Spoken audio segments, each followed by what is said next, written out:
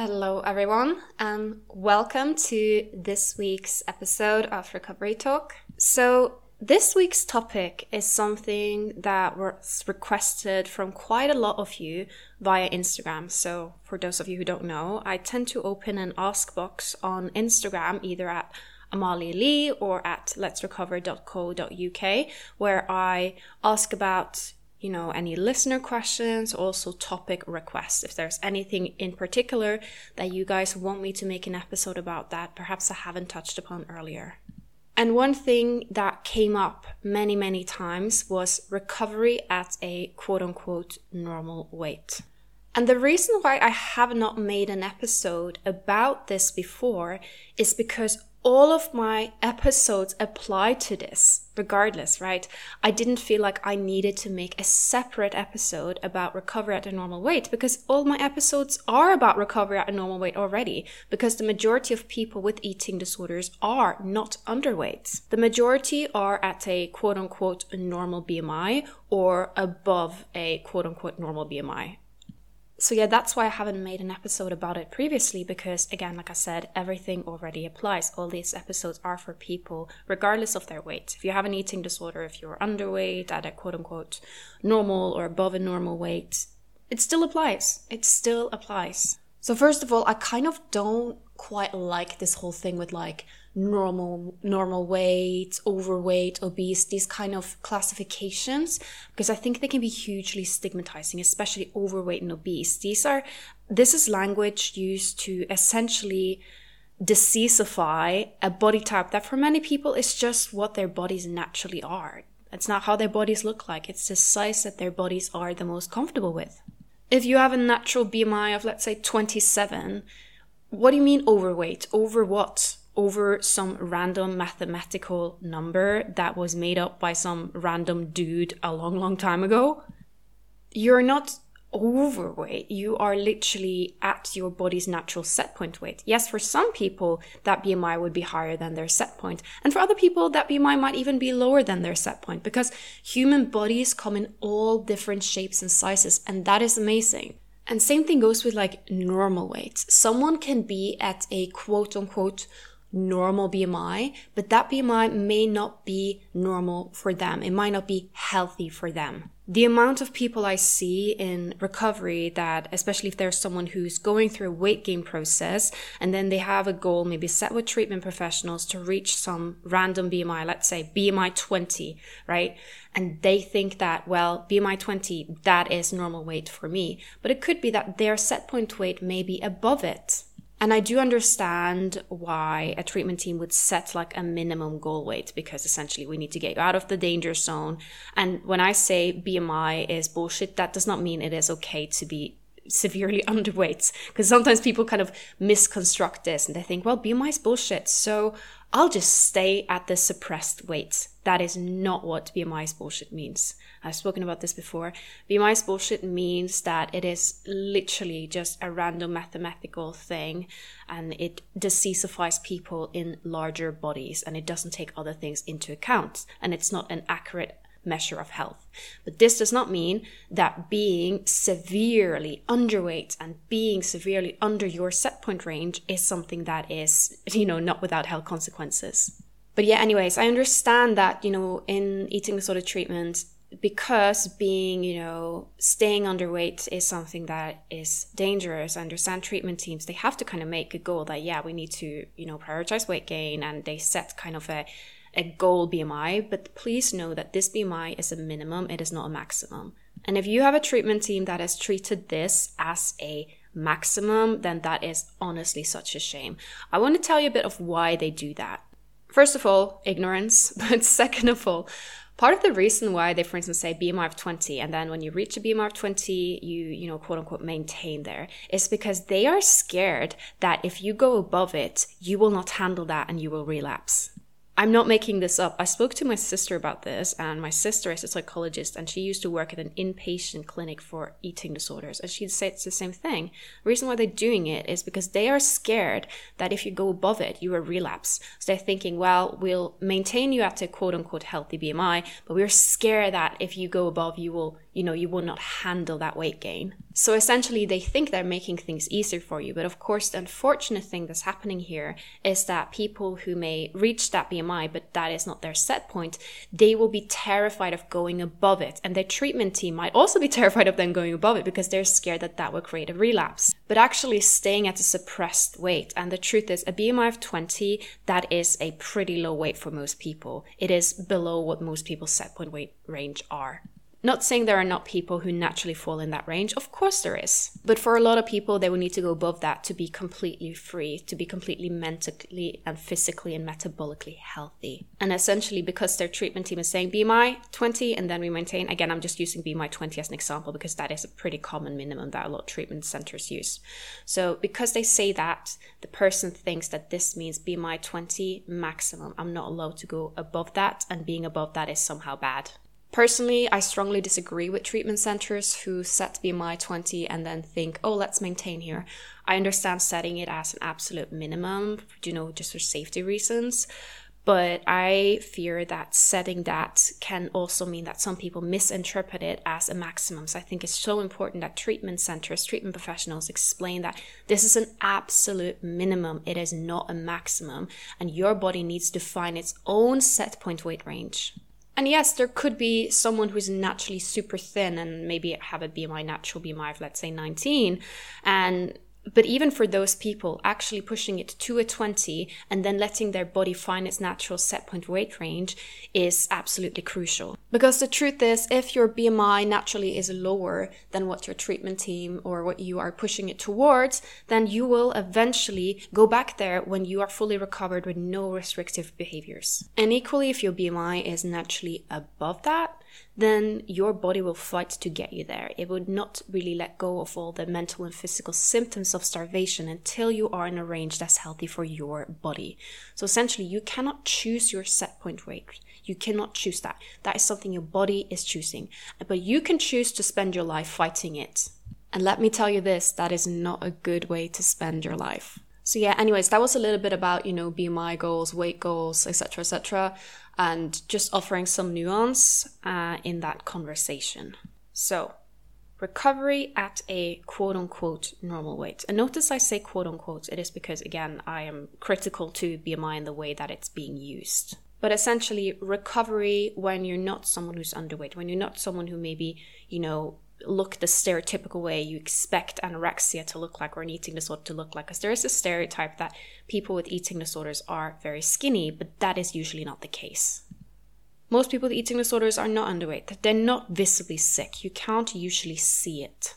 And isn't it interesting how, despite the fact that it is more common to be, at a normal or quote-unquote above a normal BMI when you have an eating disorder, still your eating disorder will try and invalidate you if you're not underweight. And even sometimes society and other people will try and invalidate you. Sometimes even treatment professionals. And it's so silly because weight loss, and also weight loss to the point of being underweight, is something that is a side effect of an eating disorder in some, but not all cases. And also, even those who do experience that side effect, very often they will not be underweight the whole time. They may be underweight for a period of time, but then spend most of their eating disorder looking objectively like they don't have a problem, based on stereotypes of what an eating disorder look like. An eating disorder is not a look. Please, please, please remember this. So one thing that I am very, very commonly asked, again and again and again, is, oh, but, eating more calories, resting, following extreme hunger, does this apply to me when I'm not underweight? And the answer is yes, of course it does. First of all, you can technically be underweight relative to your body set points. If your natural BMI is, let's say, 23 and you're holding on to a BMI of 20, then yeah, even though per BMI you might not be underweight, you're still underweight relative to your body's set point weight range. But then again, you might be within your set point weight range, but it could be that your energy suppressed. This is a very common one because the body essentially will tend to try desperately and prioritize weight gain. So you have people who may reach a weight that their body is comfortable with, but they're still engaging in a lot of restrictive behaviors. This could be actual restriction, but it could also be, just those sneaky behaviors that may not create an energy deficit, but that more like mental restriction, right? Like for instance, orthorexia. So maybe you're not restricting your calories, but you're banning yourself from entire food groups. And in those cases, of course, it's completely normal and expected for you to be desperately craving the foods that you're banning yourself from. And yes, you are still allowed to eat them even though you're not underweight. Another thing that I'm very commonly asked is regarding exercise. People in recovery saying, well, it's fine for me to exercise in recovery because I'm not underweight, right? And again, goes kind of back to what I'm saying. Yeah, even though you are, maybe at a quote unquote normal weight, doesn't necessarily mean that exercise in recovery is the best idea for you. Because you can be at a quote unquote normal weight and you can still be energy suppressed, and therefore exercise, probably not a great idea. And also, even if you are not energy suppressed, if you are exercising for disordered reasons, this is still feeding into the eating disorder. It is true that there are certain potential medical complications by being underweight. That is a fact, right? And that is also why focusing on weight gain is so important in those who are underweight. But this does not mean that not being underweight means that there will be no physical complication or no mental complication, or that the eating disorder doesn't exist. Take any disorder or disease or whatsoever, you would see there are different symptoms, different complications, and not having one symptom doesn't mean that you don't have the disease, right? I may have used this example before, but take depression as an example, Sleep trouble is a common side effect of depression, but that doesn't mean that everyone with depression have that symptom, or if you don't have trouble with your sleep, you are not depressed. If you do have problems with sleep, then that is something to take into consideration in your treatment and, something to follow up on and follow up the potential complications of, let's say, sleep deprivation. But that doesn't mean that if you don't have it, it's just fine to continue being depressed, right? Or just not focusing on healing your depression. So again, think of weight loss as a symptom for some, but not all people. Some people experience weight gain. Some people experience not much changes in their weight. Some people experience constant weight fluctuations. The eating disorder loves to find evidence for the fact that it doesn't exist. This is literally how an eating disorder stays overdue for so long. So I'll give you one example. So during my eating disorder, I never exercised. I never was bothered. I didn't really have strong exercise urges. Does this mean that I didn't have an eating disorder? I could have used this as a sign to make it seem like, I don't have a problem because I don't exercise, because that's not a big part, because that exercise is a common symptom for many people, but I don't have it. So, and that is a common symptom. Exercise is not an uncommon thing. Being underweight is actually something that is not that common with eating disorders. And I know that if you were, with conversation with me many years ago, and if I were to say, well, I don't have an eating disorder because I don't exercise, you wouldn't have said, oh yeah, that's true. You don't have that symptom, so you don't have an eating disorder. So then why would you not being underweight mean that you don't have an eating disorder? Just because you don't have that one symptom, that is the case for some, but not all people, and actually a minority of people. If you can see that excessive exercise, which is a common symptom, you can have an eating disorder without that common symptom. If you can see that, then why can you not see that you can have an eating disorder without being underweight, when being underweight is an uncommon symptom? So I spoke about this in the episode of invalidation, but denial of the illness is a symptom. It is not an indicator that you don't have an illness. It's actually quite the opposite. A very interesting study, it's called Adapted to Flee Famine by Dr. Sean Gussinger. I probably have mentioned that study quite a few times before. Actually hypothesized that a denial of the severity of the illness is a survival mechanism. Essentially, just some sprinkles of cognitive dissonance to keep you going. Because if you realize, holy shit, I have a problem, I'm sick, this is bad, then you could panic, right? And your eating disorder wants you to keep going. And also, if you look at an eating disorder as, a evolutionary, survival mechanism, adapting to famine back in the days, back when we were living in, tribes and everything, or back when most of us were living that way, because I know there are people who still do that now, but I'm talking, Stone Age, right? Actually being in denial about being sick was a potential benefit, because then you could keep going, keep pushing. This also we see sometimes people who are very sick will have bursts of energy and bursts of, they're like, oh my God, I feel fine, right? And this denial is such a key part of the illness. Because if you were to be like, oh my God, I'm sick, and just panic and freeze and be like, oh geez, this is bad, then that could put you at risk just from an evolutionary point of view. So this is an interesting one because you see this in a lot of other conditions as well. For instance, let's say alcoholism. Very common thing with alcoholism is that people are in denial about being alcoholics. They're just like, oh, I just like to drink sometimes. I just like to party. It's just like, Very, very common. Same goes with drug addiction. If you've ever been around someone, or maybe you've experienced yourself, or maybe you are experiencing yourself some form of addiction, you could probably recognize these behaviors. So denial and just thinking you don't have a problem when you do. Very, very common human defense mechanism that some researchers would theorize has an evolutionary aspect to it, that it actually is a survival mechanism. I think that's so interesting, but also I am such a geek for evolutionary psychology. It's like my favorite thing ever. But regardless of why we are doing it, we can all agree that it is common with eating disorders. So yeah, when people ask me, well, how do I recover if I'm not normal weight? The answer is you pretty much follow the same approach as someone who aren't, right? Yes, like I mentioned, if someone is severely underweight, there might be certain medical complications or need for specific, certain medical supervisions. And I understand that. But the thing with refeeding, correcting the energy deficiency, cutting out restrictive behaviors, resting, these things still apply. And so does, challenging your eating disorder thoughts and fears and anxieties. And also if extreme hunger comes and you're someone at a quote unquote normal weight, yes, it still applies to you. It's still extreme hunger. It still is the same thing. It is not like extreme hunger is just for underweight people. It is not like rest is just for underweight people. It's not like weight restoration is just for underweight people. Your body needs to have its energy deficit corrected. Your body needs rest. Your body needs to repair. And your body needs to find its own natural set point weight range. And even if you are there, but you're still engaging in restrictive behaviors, then you still have to let go of those behaviors, right? They're not just going to go away by themselves. I think I mentioned this before, but the eating disorder will try and tell you, oh, you're at a normal weight, so you shouldn't, eat more. But also, if you're someone who's underweight, and I'm saying this because I'm working with clients on different weights, right?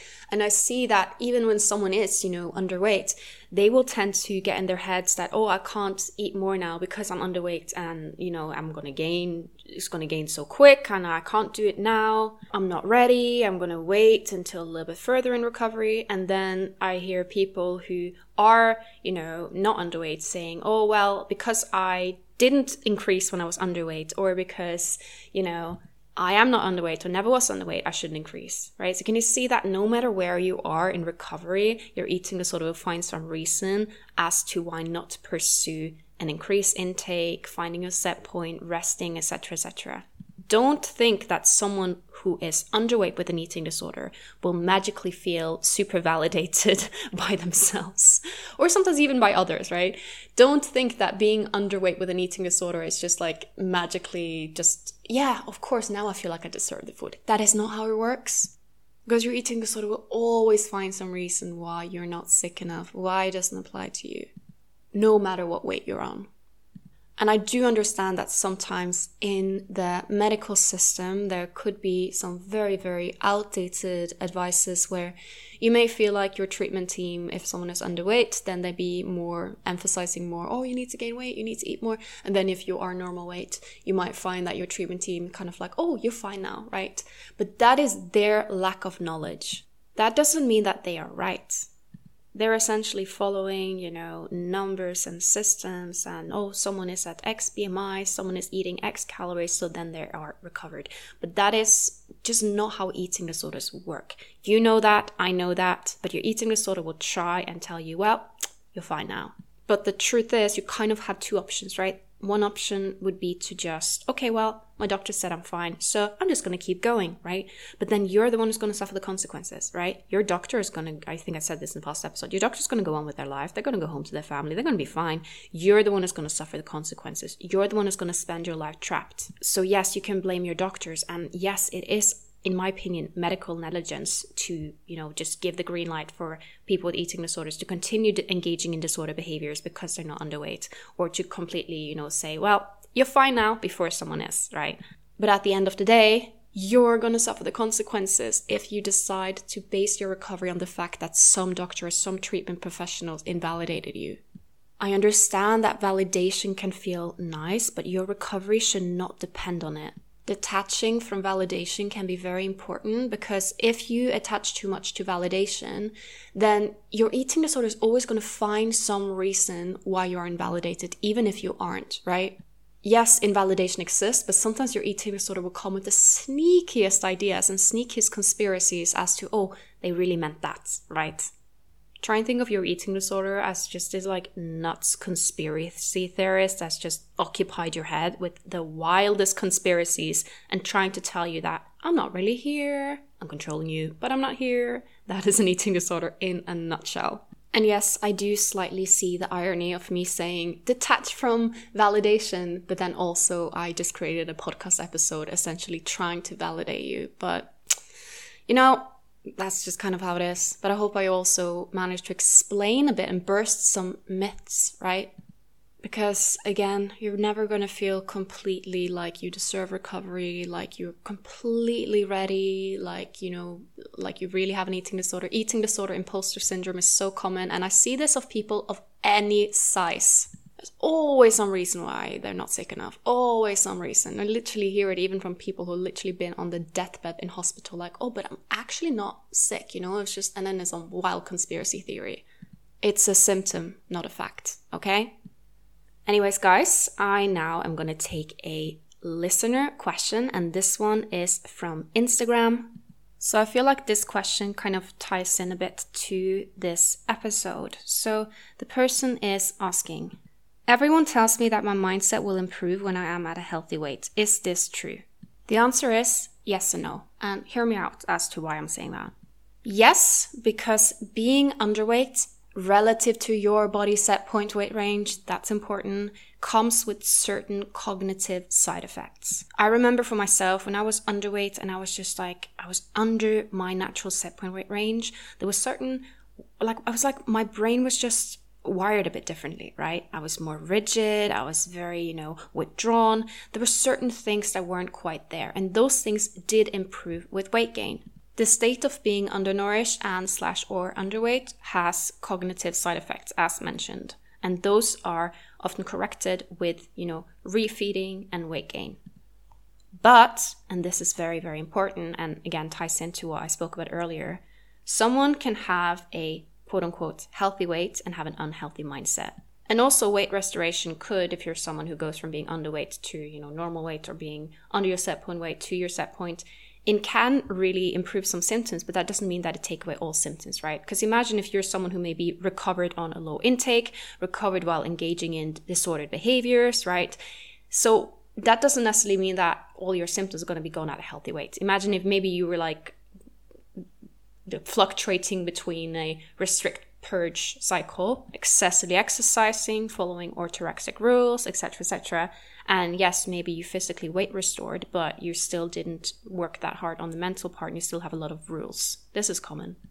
So as you can see, it is a question with, I guess, several truths, or several things can be true at once. Weight restoration to your body's natural set point weight range has a tendency to improve your cognitive state, but that also doesn't mean that if someone is at a healthy weight, all of their problems are magically going to go away if they have been engaging in disordered behaviors at that weight. Hope that makes sense? Because unfortunately, what tends to happen when I talk about, eating disorders at a quote-unquote normal weight is that some people who are underweight, they think, well, if you can have an eating disorder at normal weight, why would I bother recover? Because then I'll just gain weight, but I will still be just as disordered. And this is false. This is false because, as I mentioned, being under your set point weight range has certain cognitive side effects. And if you are combining weight gain with wider recovery, right? You are combining weight gain with challenging behaviors, eating more, not being restrictive, then yes, there's going to be a healthier mindset. So I guess what I'm trying to say is that Weight restoration doesn't necessarily always mean someone is recovered, but equally someone cannot be recovered without weight restoration.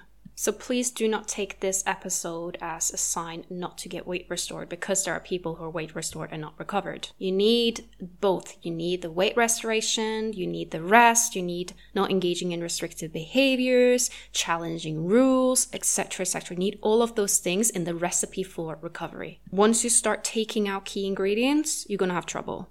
And weight restoration to your body's natural set point weight range is a key ingredient. But equally, it could be that you already have that ingredient, but you're still extremely restrictive, right? Imagine you maybe be weight restored, you may be at a weight that is natural for your body, but you're still extremely restrictive, or you're following some extremely rigid diet, you might be over-exercising, etc., etc. I hope this answered some questions, and I hope you guys enjoyed this episode. If you did enjoy it, then please rate the episode on Spotify or iTunes or wherever you are listening to podcasts. And also story reshares. I really do appreciate that. I always see it when you tag me. Not always, but usually I try to keep an eye on it, and it really, really means a lot. Have an amazing day ahead, and I'll talk to you guys next week.